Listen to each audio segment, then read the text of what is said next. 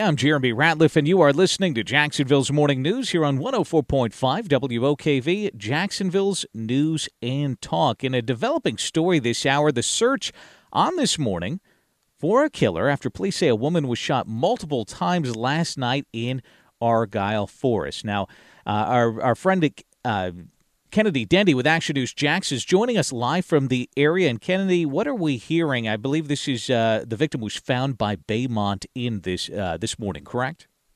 That's right. The victim was found in the parking lot with multiple gunshot wounds. And so JSO has been working with hotel staff in the area to review video as they try to piece together what happened. Actually, about 30 minutes ago, I went inside Baymont Inn and Suites to try to take a look at that surveillance video because this is where JSO first responded to. The woman at the front desk didn't have direct access, so we will be checking back in. But right now, they're just trying to piece this all together.